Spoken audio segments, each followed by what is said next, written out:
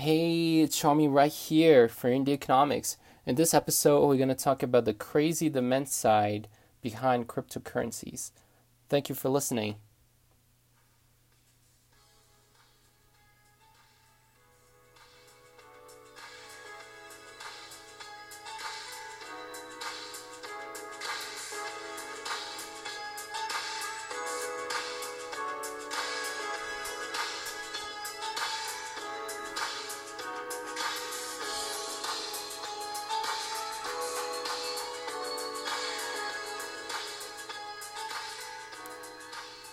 Alright, if you guys are interested in this song, it's called Hibiscus Pacific by Green Linus.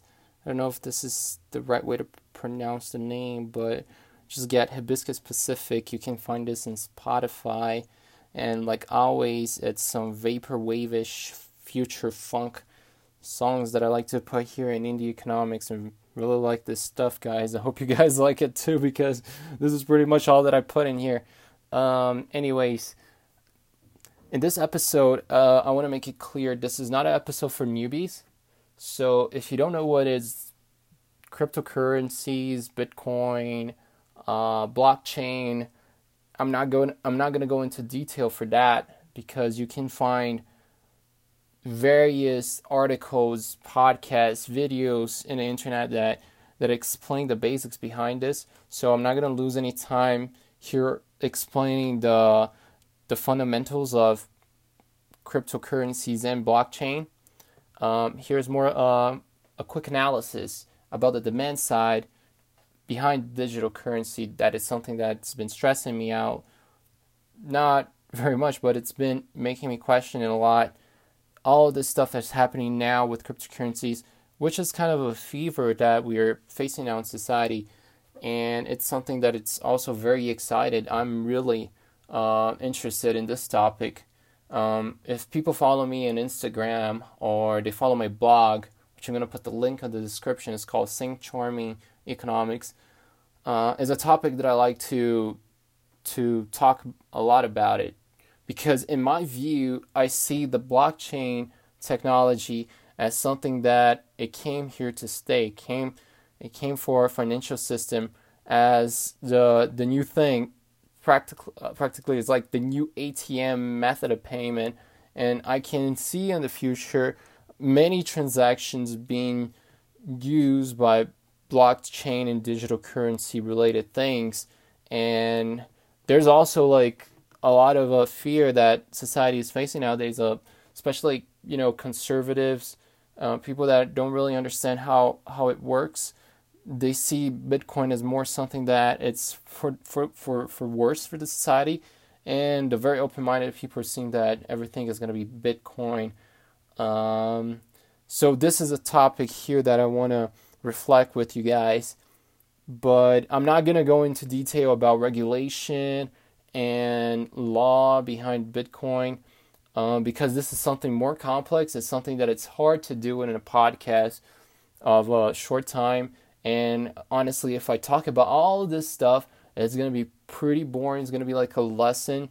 And probably you guys are not going to listen to this episode anymore. You're just going to like sleep while listening to my voice. It's something that it's very technical. But the thing is, we have to notice what is going on now. There's a crypto fever going on, especially on the demand side. The problem necessarily is not in the supply side of cryptocurrencies and blockchain, because it's a method of payment that it came out of creative destruction. It was normal. If it didn't happen these past years, at some point in history it would happen. It's normal. We're living in a global connected system by the internet. So at some point somebody will come up with something similar. So we can't run away from this innovation that happened in digital payments. Obviously, we have some stuff like like transactions between banks and PayPal and some other stuff like that.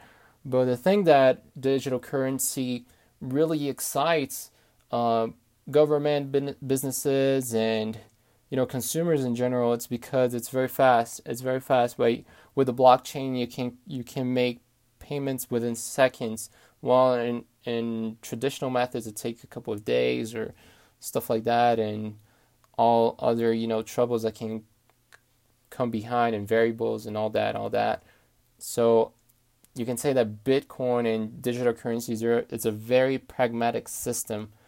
That's why people are looking at this with a lot of excitement, with a lot of prospect, and a lot of hope. And this is exactly the curse of the demand side of people that mine Bitcoin, people that invest in Bitcoin. It's because the demand side entered this fever with this very romantic view of what it can be. So it's like it became this big trend, like, yo, let's put money in Bitcoin because Bitcoin is the thing of the future, and I'm positive, certain that if I put my money here, I'm gonna be rich very fast and all that. That's one of the problems of the demand side of this market. They're all looking for quick fixes because all of these stories that start coming out now of like people that became millionaires with just Bitcoin, or people that made a lot of money with just mining, and we see all of those stories in the media every day. I'm not saying media just like the mainstream media, like news and stuff like that. I'm saying like even like YouTube. There's a bunch of YouTube channels, blogs, profiles on Instagram and Twitter and all social medias. You can see a lot of people doing that. So those guys that profited a lot with Bitcoin, and they shoot these videos, articles, audio programs, whatever, you have to understand there are people that started investing in Bitcoin a little while ago, probably 5 to 10 years ago, and they're reaping now from what they invested a couple of years ago. So it's not like it was not a quick fix solution. And the demand side of Bitcoin, it's now believing that if they do what these guys did, they're going to be rich in a blink of an eye, which it's crazy. There's no such investment unless with high risk that it's going to proportionate you with a high return profit. It's kind of crazy you coming up with this. So in a sense, I can say that this is a speculative bubble that's going on in the demand side for cryptocurrencies. I saw the other day a video on YouTube, a guy that put his life savings in Bitcoins. And so I don't know if this guy's gonna be a genius 30 years from now, or if he's gonna be in the streets. But they're coming up with this very airy fairy visions, like, yo, if I just put money in Bitcoin, I'm gonna be rich. I'm not gonna need to work anymore, and it's the best investment there is. And that is a problem. That's why it's becoming this big speculative bubble. And the prices are high, the volatility is high. I'm not going to go into all the data here because for audio program, for me to say statistics and percentages, it can be really boring. So I encourage you guys, if you're more interested in that, I do write articles on my blog with more of these empirical details. You can check that out. But I just want to make sure, and I want to give this notion of analyzing the demand side of cryptocurrency related issues, because the demand side is going at a very fast pace, just like sheep. They're going all like sheep, and this is the scary part.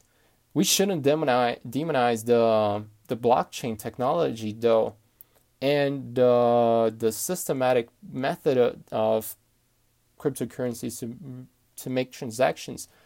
In the contrary, this is something that governments, big companies, businesses, they're looking forward to work with it, and it can be actually coming to help our society in creating more dynamic, more pragmatic methods of payment, so we can have quicker things. Also, this is an opportunity, the blockchain revolution and the cryptocurrency issues. This is something good for the economy as a whole, because it can create more jobs on people that are specialists in this area.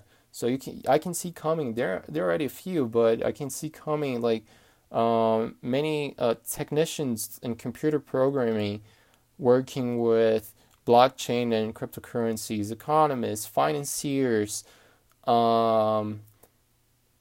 security, like technology security and all those kind of professionals. So this blockchain revolution is it's something big, it's something progressive, but we shouldn't stick too much with this fever on the demand side that can really create a lot of demand and create a big bubble. And when this bubble pops, it's going to be terrible. It's hard to come up with such like assumption, but it could be something disastrous, maybe a financial crisis, we don't know.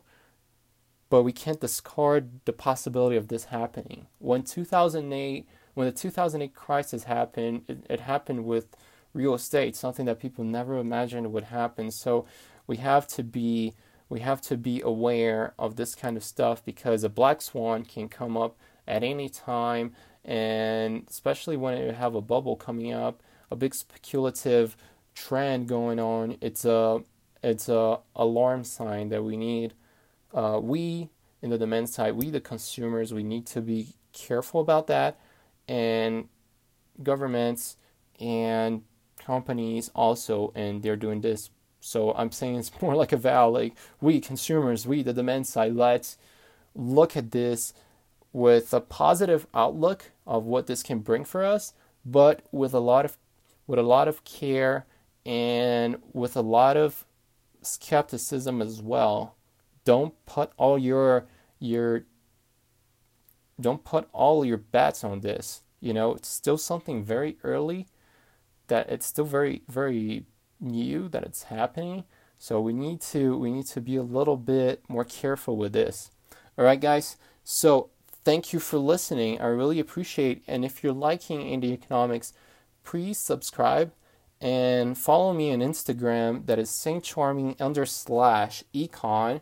saintcharming_econ, and follow my blog, which is saintcharming.blogspot.com.br, BR for Brazil. The link is in the description, guys, and thanks for listening again.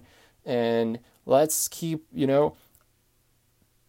coming at these issues, that things are coming out in society. A lot of exciting things are coming, and this is really actually a marvelous time in history we have this instant communication thing. So I hope that I'm creating somewhat of a critical view of how to look at economics in a more dynamic and even in a more fun way. Okay, so hey, let's keep going, and you guys have a nice week. Cheers.